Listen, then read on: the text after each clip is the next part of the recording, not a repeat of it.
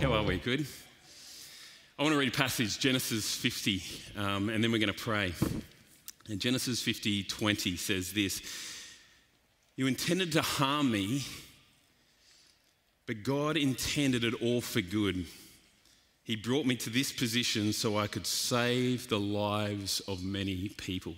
Pretty crazy, amazing scripture. Tonight I want to talk into the thought of our discouragement being traded for encouragement.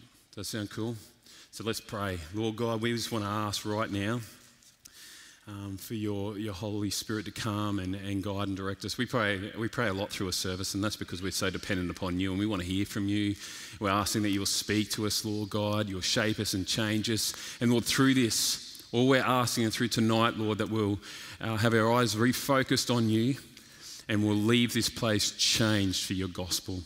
And so we pray all these things in Jesus' name. Amen. It's awesome to come and to speak with you guys. I want to say my welcome to those that are here and on the mezzanine, and then for those that are at home as part of our online church. It's really good to have you. Anytime you want to come and join us, you make sure you do that as well. But one thing that I long for God to do in my life is to continue, and I pray this for your own heart as well, is that God will continue to turn me into a person or grow my faith so it is a defiant, vibrant faith. That's what I long for God to do in my heart. And not just to have a vibrant and defiant faith when everything is going good, but to actually do it when everything is stacked against me. It sounds so easy, doesn't it? You know what I mean? Someone say, oh, just, exchange your discouragement for encouragement. Have a defiant faith. All you need to do is experience life for a while and you realize it's not quite that easy. But what God longs for us to do is he doesn't want us to be pushed to the left and the right with the winds of life, but he actually wants us to do life and weather the storms well. That is what our God is about. And so you might have spent enough time in life to realize that the storms of life will roll in. Have you experienced them yet? You might have a small little storm in your life that comes and goes, and you're like, that was all right. Some of you may have already experienced some very significant storms in your life. Some of you are facing storms, and it's like one storm comes, followed by the next storm, followed by the next storm, and it can actually leave us feeling really discouraged.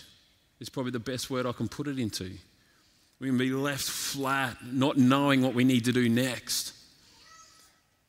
And the problem is with these storms, and this is what I've discovered in my life, is these storms will test your foundations, the foundation that you've built your life on. And this is what takes place, all right? You may have just started off your faith journey.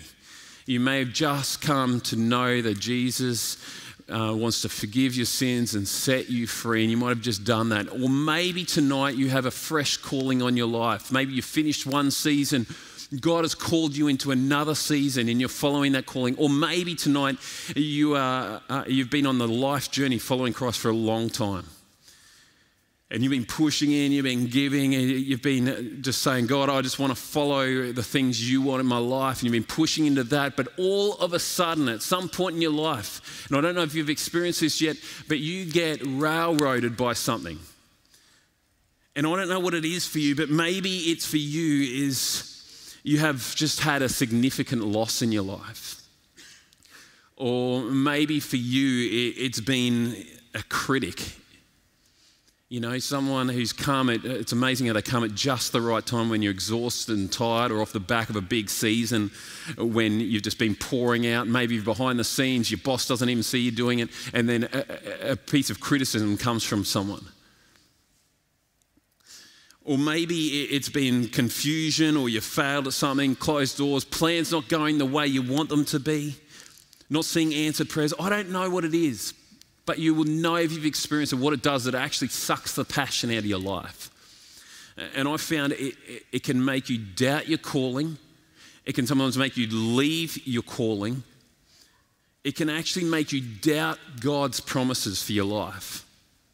I've even found that, I've seen it, where instead of waiting on God, you take it on in your own hands. You know what I mean? I've seen this happen in relationships, people longing for a life partner. You know, and there's like, oh God, I'm sick of waiting. Something good's come, I'm just take hold of it. Maybe it's a job, I don't know what it is for you.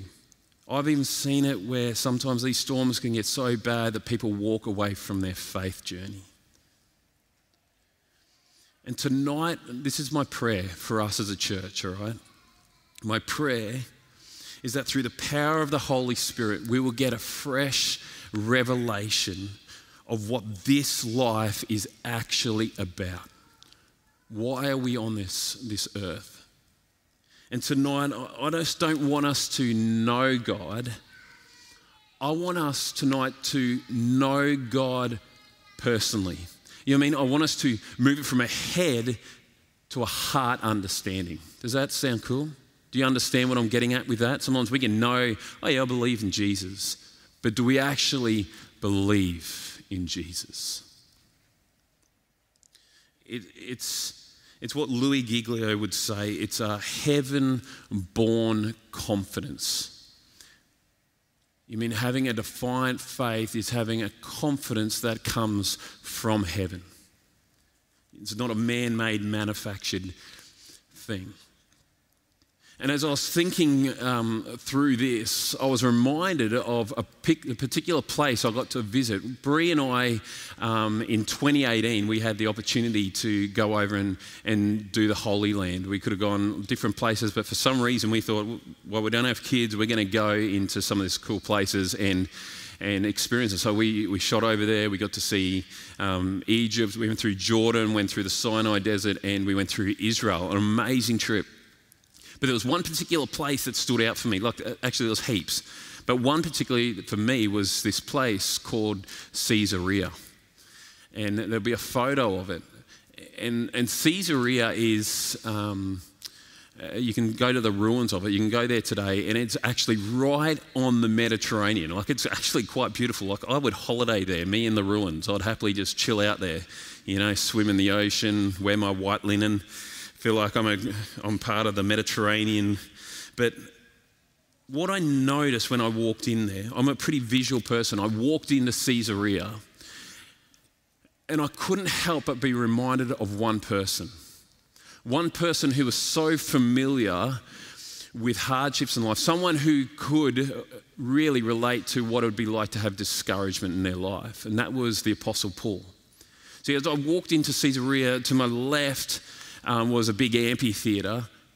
To the right was this big concord where, you know, I mean, the horses would do all their chariot races. But right in front of me was one of Herod's palaces. You know, Herod had palaces everywhere. But the ruins of it was right there, backing onto the Mediterranean Sea. And I couldn't help but be reminded about Paul, because in Caesarea, the Apostle Paul was jailed, was imprisoned for 2 years in that actual palace under house arrest. And what it tells us in Acts chapter 21 to 23, it tells us what had happened with Paul is he was in Caesarea. So Paul would just love to go and tell the gospel. You know what I mean? If you said, Paul, what do you want to do today? He'd be like, let's go tell the gospel. And so what he would do is he was in Caesarea, and he wanted to go to Jerusalem to keep sharing to the Jews that the Messiah they'd been waiting for had already come. Salvation was ready. And people had told him, Paul, you don't want to go there because that's going to, you know, you're going to cop strife, hardship, prison. But knowing Paul, he just hopped in and he went. In Acts 21:23, it says when he got there, he started sharing his faith. It sparked this big, you know, disturbance. People hated the fact that he was sharing the gospel. He got assaulted. He got dragged into the barracks where he got held. They ran a conspiracy against him with false accusations, and they plotted to kill him. Now, by the grace of God, a commander that was there in those barracks must have had just grace towards him, and under the guard of horses at that night took him back to Caesarea and handed him over. And I stood there looking at this palace and think, if anyone had the right to complain, if anyone had the right to be discouraged, it's Paul. Paul would have rolled in or rolled back into Caesarea thinking he's going to get this greeting maybe. I'm not sure. But yet he was faced with chains. He was faced with false accusations. He was faced with imprisonment and pending execution. You know, all he wanted to do was tell people about the love of Jesus. You know, Paul sacrificed everything for God. He sacrificed everything for the gospel, and all he wanted to do is get out into the world and tell people about the good news. Instead, he's in jail for an unknown amount of time. Like, put yourself in that situation. Like, do you ever think that? You try to visually put yourself into something. What would have been your thought? What would be going on in your mind? How would you feel in that moment? You know, you come with the good news. You think, I just want people to hear about this. Yet you have been falsely accused. You've been put in prison. I don't know what your next conversation with God would have been, but mine wouldn't be that joy-filled. You know what I mean? Like, I'd be having some good words with God, you know. But as I read through Paul's faith journey from the moment he had his conversion experience right through to his death, and I read the letters that he wrote to the church, I can't help but see and be challenged by his defiant faith in Jesus. You mean, if you want someone that had an example, if you want an example of someone that could have just packed up shop and had every right to, as Paul. But instead, Paul, instead of discouragement, instead he was filled with hope, and he actually became a giver of encouragement. You know, it's like it kept spilling out from within him. Like, you hear the story of Job. If you're familiar with the story of Job, came under such hardship, and his mates, his fellow believers were like, mate, let's just curse God, get it sorted, get it over and done with. But he's like, no. And this is the kind of defiant faith that Paul had. And for me, it was such a reality check. Have you ever had those moments where God just gives you a little bit of a slapping around? You know what I mean? Obviously not a God-sized hand one, but just a gentle little tap around and says, Jono, waken up, awaken. You know what I mean? It was a sobering conviction as I reflect on his faith. I was reading an article. There's a seminary in Birmingham, and this is what the article was talking about. And it talks about this guy called John Bunyan. And this is what it says. In the year of 1675, in Bedford, England, the famous Puritan preacher and writer John Bunyan was arrested for preaching publicly without license. He was jailed for 6 months. Previously, he'd spent 12 years in prison, during which time he had written many books and pamphlets. So rather than seeing this new imprisonment, this next 6 months in jail, as a great tragedy, he took an optimistic view of it. And he was reported, John Bunyan is reported to have said, I've been away from writing way too long. So maybe this is not so much as prison for me, but more so maybe an office for which I can reach the world through Christ's message. Whether these were Bunyan's precise words, his ministry during this short imprisonment is undeniable. And he goes on to write Pilgrim's Progress, a famous book in the English language. But he goes on to say this, now we should all admire someone who accomplishes so much for Christ while in prison. But as significant as John Bunyan's work has proven to be, the Apostle Paul's work accomplished something so much greater. During his 4 years imprisonment in Caesarea and in Rome, he wrote epistles, in other words, letters that are far more important than Bunyan's Pilgrim's Progress. These prison epistles, these are letters to various churches and people that Paul wrote to while he was in prison. Like, for me, that blows my mind. You mean seeing this as an opportunity? And here's Paul in prison.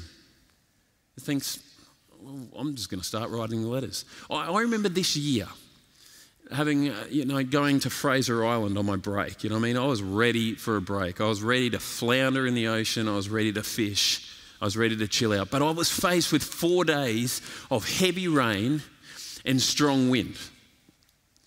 And I rolled in thinking, this is going to be great. And the first day, it is pouring. And I was thinking, being thankful, I thought, I'm going to have a positive attitude to this first day. And I'm thanking God, thank you, God. You always have a plan. Maybe I needed this good rest. Second day came. I'm thinking, okay, God, obviously I really needed a rest. Third day came and I began reciting scripture.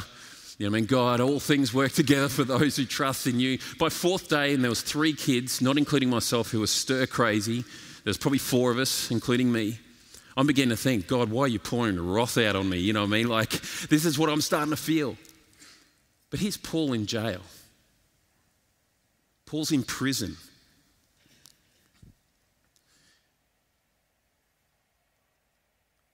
And in my writing, or in his writings, nowhere can I see that there's anger. Nowhere can I see this woe is me attitude. Nowhere can I see jealousy for other followers who are at home in their comfy beds. But instead, Paul finds new ways to share the gospel, ways to encourage the church by these writings that are filled with overflowing joy. A Bible teacher, Stuart Briscoe, this is his comments he writes towards this. He says, Paul wrote the Philippian letter from a prison, possibly in Rome or Ephesus or Caesarea. And it's easy for us to overlook that fact, the fact that he's writing these in prison, because the tone of Paul's letter is so positive and the subject matter so outgoing. Paul talks a lot about joy and rejoicing. Not the I've got a wonderful feeling, not a everything's going my way kind of joy, but a remarkable joy that he experienced in prison when everything else was going wrong. And then he goes on to write, he says, this is the quality of life that is worth knowing. Don't you reckon that's incredible? This is the quality of life worth knowing, that even in the prison, you're writing letters full of joy and rejoicing. And then it says, because this is the life worth knowing, because we all have our own prisons in one way or another. Things we're dealing with, things we're working with, storms that are battering our life. You know what I mean? Filling us with discouragement.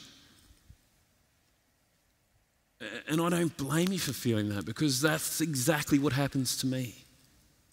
But listen to Paul's defiant faith as he heads to Jerusalem. Before he came back to Caesarea. This is what it says in Acts chapter 20, verse 22 to 24. If you've got your Bibles, have a look. It says this, and now, compelled by the Spirit, I'm going to Jerusalem, not knowing what will happen to me there. I only know this, that at every city, the Holy Spirit warns me that prison and hardship are facing me. Thanks, Holy Spirit, for that. You know what I mean? I'm going to somewhere to preach the gospel and you just wanted to warn me that prison and hardship are on my way. However, I consider my life worth nothing to me. My only aim is to what? Finish the race and complete the task the Lord has given me. What task is that? What is it that he is so focused on? And this is it. It says this. Underline it in your Bibles. It says the task of testifying the good news of God's grace. Can you imagine that? The Holy Spirit has just prompted you. People have just told Paul. One person even bound his own arms as a bit of an illustration of Paul and just saying, see this? This is what's going to happen to you if you go.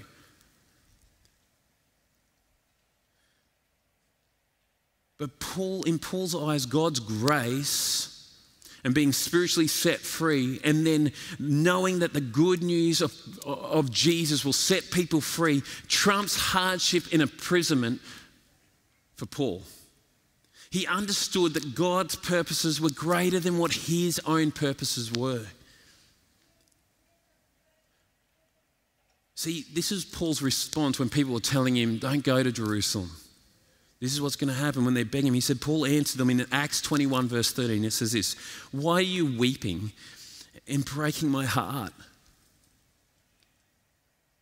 I am ready not only to be bound, but also to die in Jerusalem for the name of the Lord Jesus Christ. Can I be honest with you for a moment? I don't know if I could respond that way. You know what I mean? This is why this stuff's so confronting.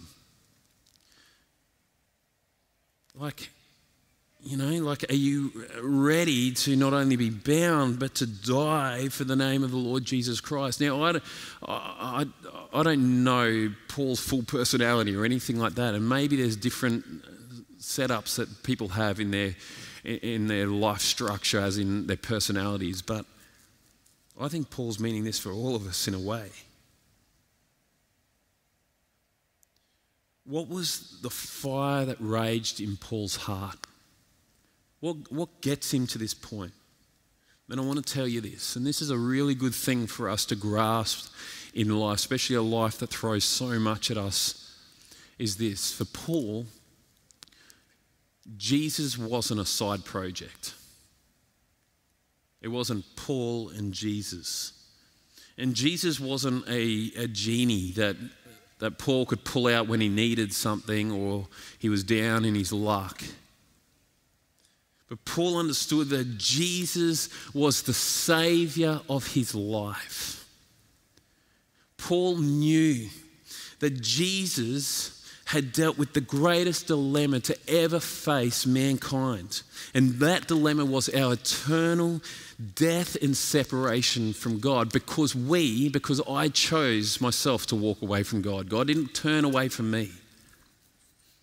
And Paul knew that he could search the world for success or prominence or fame or fortune or security or health. He knew that he could search that. But unless he had found forgiveness in Jesus and had a restored relationship with the Creator, unless he had come to realize that you can't earn your way to God, but instead you've got to humble yourself and accept the unconditional gift just as you are. Nothing else in this life matters. And Paul knew this. How did he know this? Because he experienced it himself. If you've read much about Paul, or maybe this is for you, this is the first time you're tuning in with us online. Before Paul had this passion, his passion was to go and rid Christianity. He would hunt down Christians, he'd persecute them, he would kill them. And one day on the road to Damascus, on his way, on his career, God turns up and he has a Holy Spirit encounter. And his eyes are open. And God shows him and what he is doing isn't right. And his heart's broken. But God shows him what grace and mercy is. He sees that God doesn't hate him, but actually God loves him. And that God forgives him. And from that moment, Paul's life is changed forever. He experiences the grace and mercy of God that is so much greater than everything else.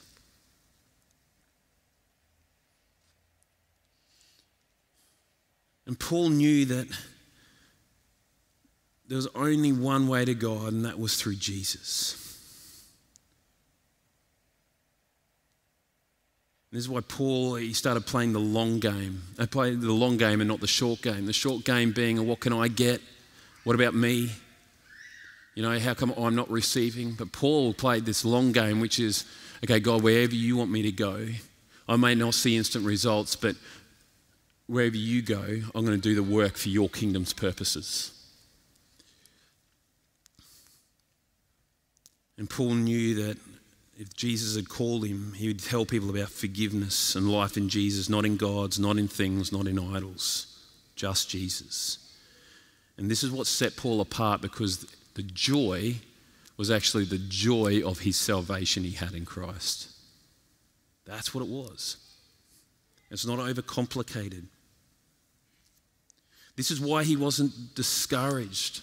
because his life didn't hang off a hook that was fragile. Instead, he knew there was a future eternal glory. And Paul knew that there was a spiritual battle that rages for men and women. We did a series on that. We know that as a church. And Paul knew that the same power that raised Christ from the dead actually lived within him. And he knew that anywhere and everywhere that God sent him, or wherever he found himself, it was a God-appointed opportunity to leave a God mark in that place.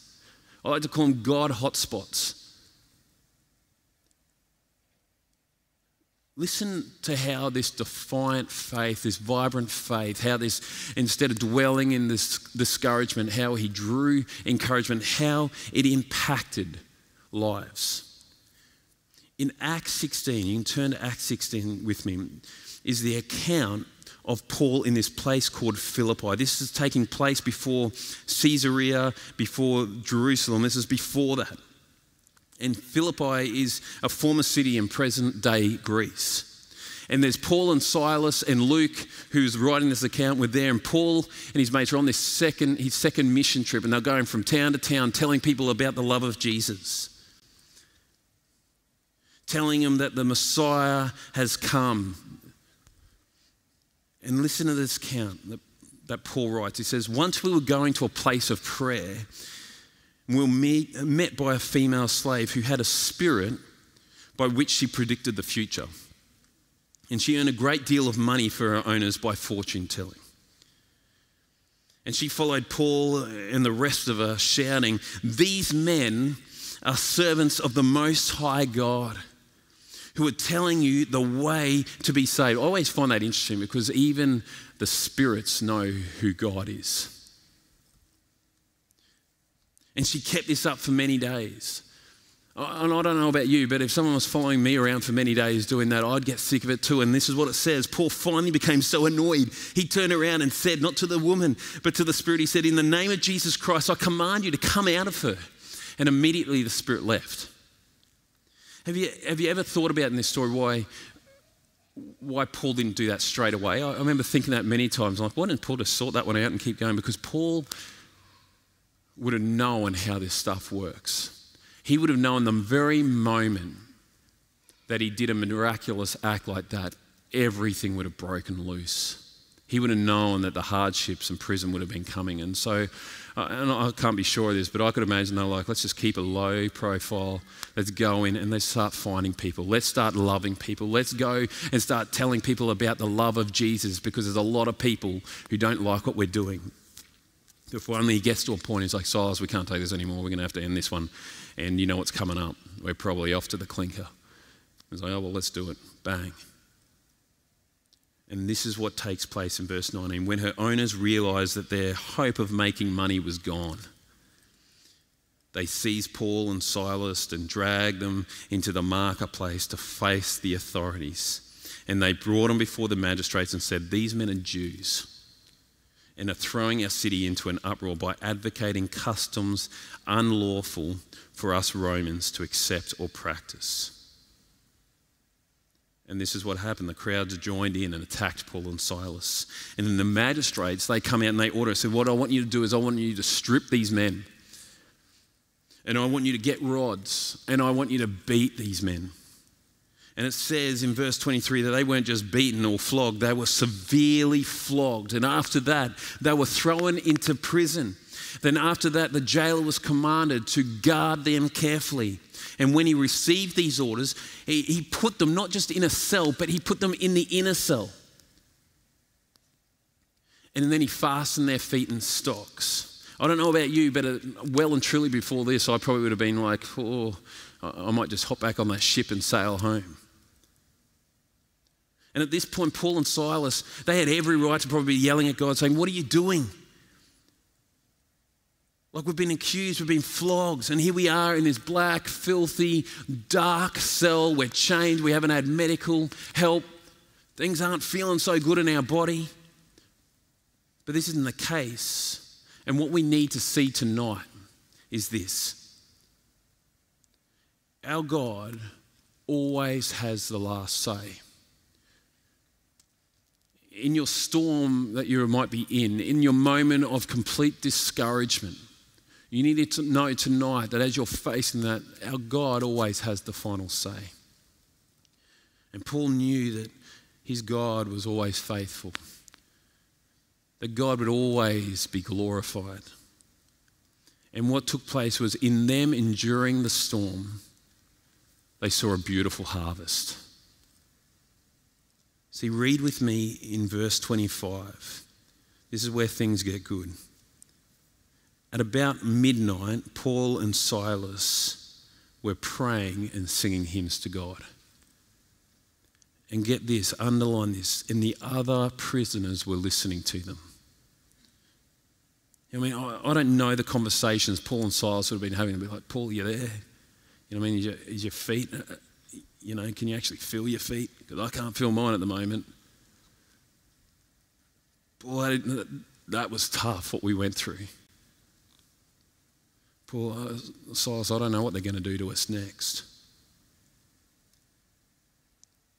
But then I can imagine them beginning to say, hey, but Silas, how cool is it when, we told that demon to get out, and to see that girl being freed and the change in her life. And you'd be like, yeah. And Paul, how good was it when you started preaching to those women, and then there was that rich businesswoman called Lydia, and she heard the gospel and she understood it and she came to faith, and then she went and grabbed all her friends and we all went back to their place and we kept sharing the gospel. How good was that? Like, it was awesome. I don't know about you, Paul, but I feel a bit of a song coming on. I reckon we should thank God, because we might be here in chains, but the gospel's gone ahead. It's like my rib probably is not in its right place, but that's okay. The Spirit's alive. He said, yeah, how about we pray as well? And so they did this. They began praying and singing, and the other prisoners, they were listening.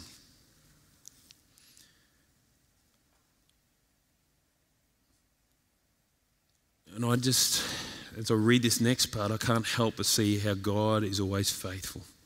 Suddenly there was such a violent earthquake, the foundations of the prison were shaken. At once all the prison doors flew open, and then listen to this, and everyone's chains came loose. It says in verse 27 that the jailer woke up still in the dark, and when he saw the prison doors were open, he drew his sword and was about to kill himself because he thought the prisoners had run off, which that would have been me. I would have been like, I'm out of here. But Paul shouted, don't harm yourself, we're all here. And the jailer called for lights. They would have run in with their torches and lit the lights. And it says that the jailer rushed in and fell trembling before Paul and Silas. And then he brought them out and asked, sirs, what must I do to be saved? And they replied, believe in the Lord Jesus and you'll be saved, you and your household. And so they went off and they spoke the word of the Lord to him and all the others in his house. And at that hour of that night, the jailer took them, washed their wounds, and then immediately he and his household were baptized. The jailer brought them into his house and set a meal before them. He was filled with joy because what? Because he'd come to believe in God, he and his whole household. How often do we allow the discouragement to maybe rob us of something, an amazing, glorious harvest that God wants to do in our lives? You know, what was their midnight storm became another person's salvation story. And not just one, not just the jailers, and not just the family tree of the jailer. But I don't know if you realise, but this guy who is the jailer would have become one of the very first converts in this church, in this place. And Lydia would have been one of the very first converts, and we know that a church was birthed.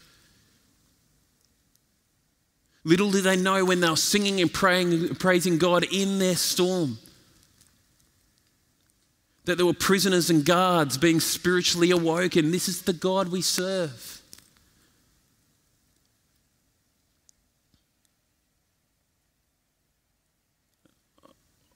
I can't help but think that they just knew God in a real personal, deep way, and they knew that in whatever situation they were in, God was always going to work. And I just can't help but think, and I don't want to read into things, but when I read that part, it says, and all of the chains fell off. It makes me think, don't ever underestimate the Spirit's power when people come and sing and pray together. I believe it begins to crush strongholds on people around us. And this is what I want to say. This is what I want us to take away tonight. And I'm going to get the band to come out and join me.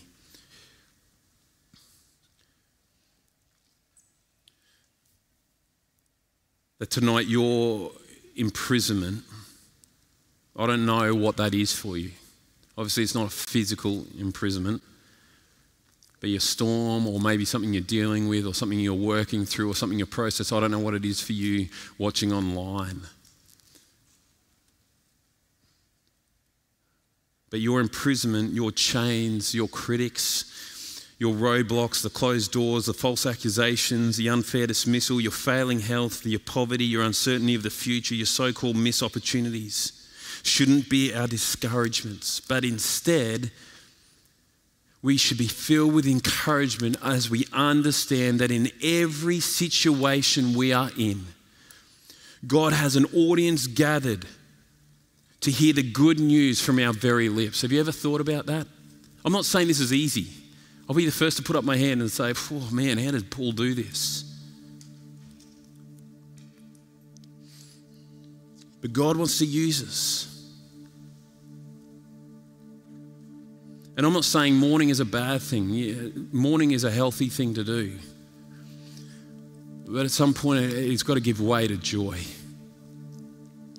And it gives way to joy when we're understanding that our true calling is to love God and love others and to go and tell people about the kingdom of God, that they can be set free. See, Paul might have been physically chained. He might have been saying, I'm physically chained, but I'm spiritually set free. I might have my feet in stocks, but the Spirit doesn't. The government and emperor might be trying to stop the spread of the gospel, but our God is greater than the government and its powers. Paul would have been saying, he's all powerful, he's all faithful, always good, his love never ceases. He's overpowered the cross and he's won the grave. He stamped his authority over the spiritual authorities and rulers of this earth. And then at the name of Jesus, this is what Paul would have been saying, at the name of Jesus, every knee in heaven and on earth and under the earth, they're going to bow to God.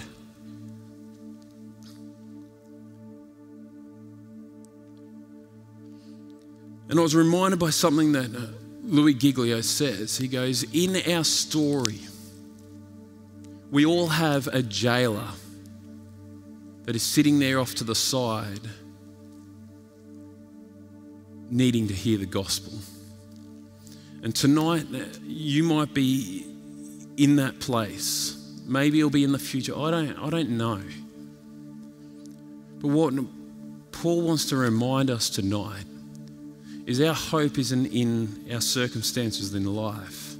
Our hope is in eternal glory.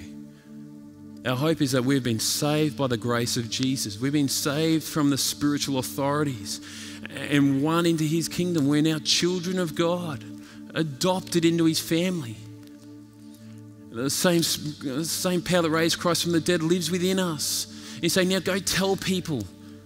I see you sing and you dance, you raise your hands because there's no chains on us. Now go and tell other people that they can have this. And this is what God says to me. In those moments, doesn't matter if the ups or the downs, guess what? God's always got a purpose. And you may not see the harvest until the end of the storm. But he's saying, don't be discouraged, but be encouraged, because when God's at work, lives are changed. We need to keep praying this, praying for the Holy Spirit to keep changing us, sharpening us. Life's not something that, I love having a farm, but when it comes to spiritual things, it's not something for us to play around with. And so I'm going to get everyone to stand.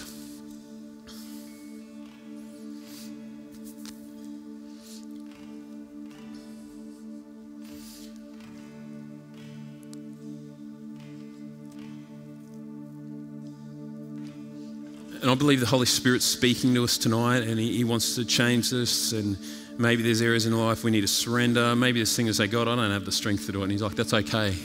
Let me be the strength to help you do that. Maybe for you, and I think, I don't know, maybe it was Twig that mentioned it, or I can't remember which one it was. But anyway, maybe there's something holding you back from coming to Jesus, you know. I don't know what it is, but the Holy Spirit's prompting that at the moment. And tonight's the night you've got to just drop the guards. And you just got to say, okay, God, I'm in. And just like Paul and Silas, as they're in that prison with everything stacked against them, instead of wallowing, they began in their, I'm sure, agony and pain and confusion, they began to sing the praises. They began to sing the promises of God. And we're going to do that. I'm going to get the team even just to lead us in this tag right now. It says, God, you reign above it all. I mean, God, I don't understand what's going on, but you don't need to, because He does. And maybe we just do this at the start. We just spend the time of, we're just going to sing. You know, I mean, if you've got chains on you, if you're in the cell at the moment, if you're in a storm, I'm just going to invite us as a church to raise our hands. And sometimes you might not even have the voice to sing it, but the believers around you, they're going to raise their voice to sing the promises over you. So can we do that even just right now? Then I'm going to pray, and then we're going to respond if you want prayer, and then we're going to sing the rest of this song. Come on, can we do that, Ben?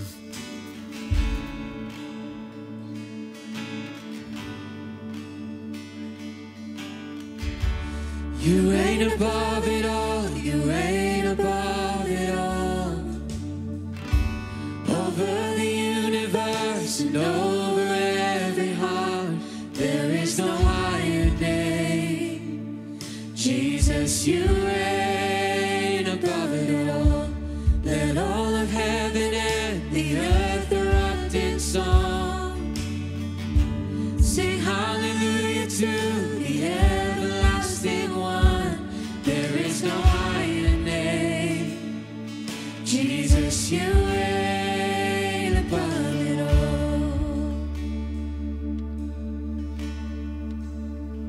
Lord, you hear that praise, Lord, that raises up. And some people tonight in some really heavy moments, maybe online, maybe here in this auditorium, but Lord, you've heard those prayers, you've heard those songs of faith, Lord, saying, God, even while I'm in the dirt at the moment, I know that you reign above it all, Lord. Even if this earth that I'm on, Lord, I don't get anything, I know that my glory is found in heaven. And so, Lord, I just want to pray right now that your Holy Spirit will come, strengthen feeble bones, Lord. Strengthen us as a church. I pray we won't be a church that shies away, but Lord, steps out for the sake of those that need to hear the gospel, Lord. Lord, may we not be discouraged, but full of encouragement. May we be an encouraging people as we point each other to the gospel. That's what Paul was saying. He's like, keep in your faith. Keep pressing on. Don't look to the left or right. Don't listen to the smart talkers, the false sermons that are coming through. But look at Christ, because that's where you'll find hope. And so, Lord, I pray that. I pray that in this song right now as we sing. Lord, for those that need to come to you for the first time, may they come down the front and meet one of the pastors. For those that want to kneel, they'll kneel. For those who want to raise hands, will raise hands. For those that need to just sit in your presence, well, they sit in your presence. But all this, Father, I'm just conscious as we sing these words, I'm convinced. I don't know, I'm just convinced that there's some, maybe many, that in this room right now are just going through some stuff that's tough. It's really hard. And those words are powerful because I'm reminded of the boat when the wind and the waves come crashing in, and that's what it feels like for them. I think in this moment, if that's you, I just sense to do something, and I don't want to embarrass you or anything like that, but if you're going through something, it doesn't matter how big or small, but if you're just going through something in this moment, just need a special touch of God, just a special prayer over your heart and in your life, I'm just going to invite you in this moment here in this auditorium just to take a seat, to sit down. Everyone stay standing. But if there's just something, it doesn't matter how big or small, it could be something small, but I want to just invite you in this moment just to sit. I'll give you a few more moments just to take a seat. You know what it is. No one else needs to know, but to grab a seat. Something on your heart, something's going on in your life, you don't know how to go through it, but there's just something there and you need prayer. I want you to sit. A few more others, just last opportunity. Now, out of an act of encouragement, for those of you that are standing, if there's someone near you that is sitting, I want you to just stretch out a hand. We can't lay hands on at the moment, but just stretch out a hand to that person. Those of you who are sitting, there's a family around you right now with arms stretched out of love and encouragement and support in this moment, declaring our love and support over you. And we're going to pray for you right now. Father God, you see those that are sitting, and we don't know the full circumstances. We have no idea, but what I do know is that you know. You know everything that they're going through. You know everything that's come against them. You know everything that's going on in their heart. And in this moment, they sit because they say, God, I need you. I need you to break in this situation. I need you in these circumstances. Where are you, God? And we stand together with them right now with hands stretched out towards them and say, Almighty God, come in power, Jesus. Come, Father God. Bring encouragement. Touch their hearts in a way. May they know your nearness and your love, great God. Oh, Lord, we cry out to you in this moment. We intercede on their behalf and we say, Holy Spirit, come. Please come, great God. We plead with you. We know you can. We know you're all powerful. We know you're mighty. We know you can break in. And we ask, oh God, for you to do that now. We ask, oh God, for you to bring an encouragement to their heart, Lord Jesus, we pray. This is what family's about. This is what it's about.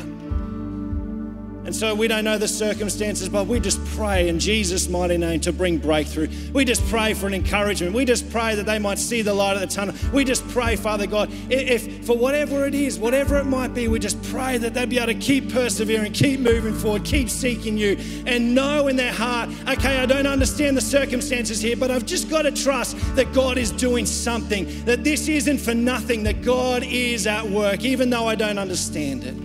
And so we stand with them in this moment. We just pray, Almighty God, break in, do something, encourage them tonight. In Jesus' mighty name we pray. And God, I just think it's right in this moment, just one more time to declare that song over us in this moment, over those that are struggling. If you've been sitting, you feel free to stand in this moment. But God, we just want to sing that one more time, that you're over it all. You're over every circumstance. You're over every situation. Out of faith, we declare that now, Almighty God. Thank you, God. You reign above it all. Lord, we don't always understand it or know what's going on, but we just got to trust sometimes that you do reign above it all, great God. And I thank you again for the opportunity for us to gather, to encourage one another, pray and spur one another on. We thank you, Father God, that you're not done with us yet. The fact that we're still breathing is a reminder now that as we go and we leave and we go back to our work, our neighbourhoods, our schools, our universities, whatever it might be, that you want to use us. And it may be the very struggle that we're going through now, that may be the very place in which you want to use us to impact the lives around us. So we declare, we thank you. We declare we thank you and we honour you, and we just trust that you are doing a work, Almighty God. So Lord, again, we love you so much. We worship and honour you. Use us this week. We surrender our hearts to you afresh, and we just pray these things in Jesus' mighty and precious name. Amen. Amen. God bless you so much. I really mean that. If you want prayer, we would love to pray for you. Please don't leave without getting prayer. But God bless you. Have an awesome week. Whatever you're doing this week, may God use you. And so good to have you online as well. Have an awesome week. We'll see you soon.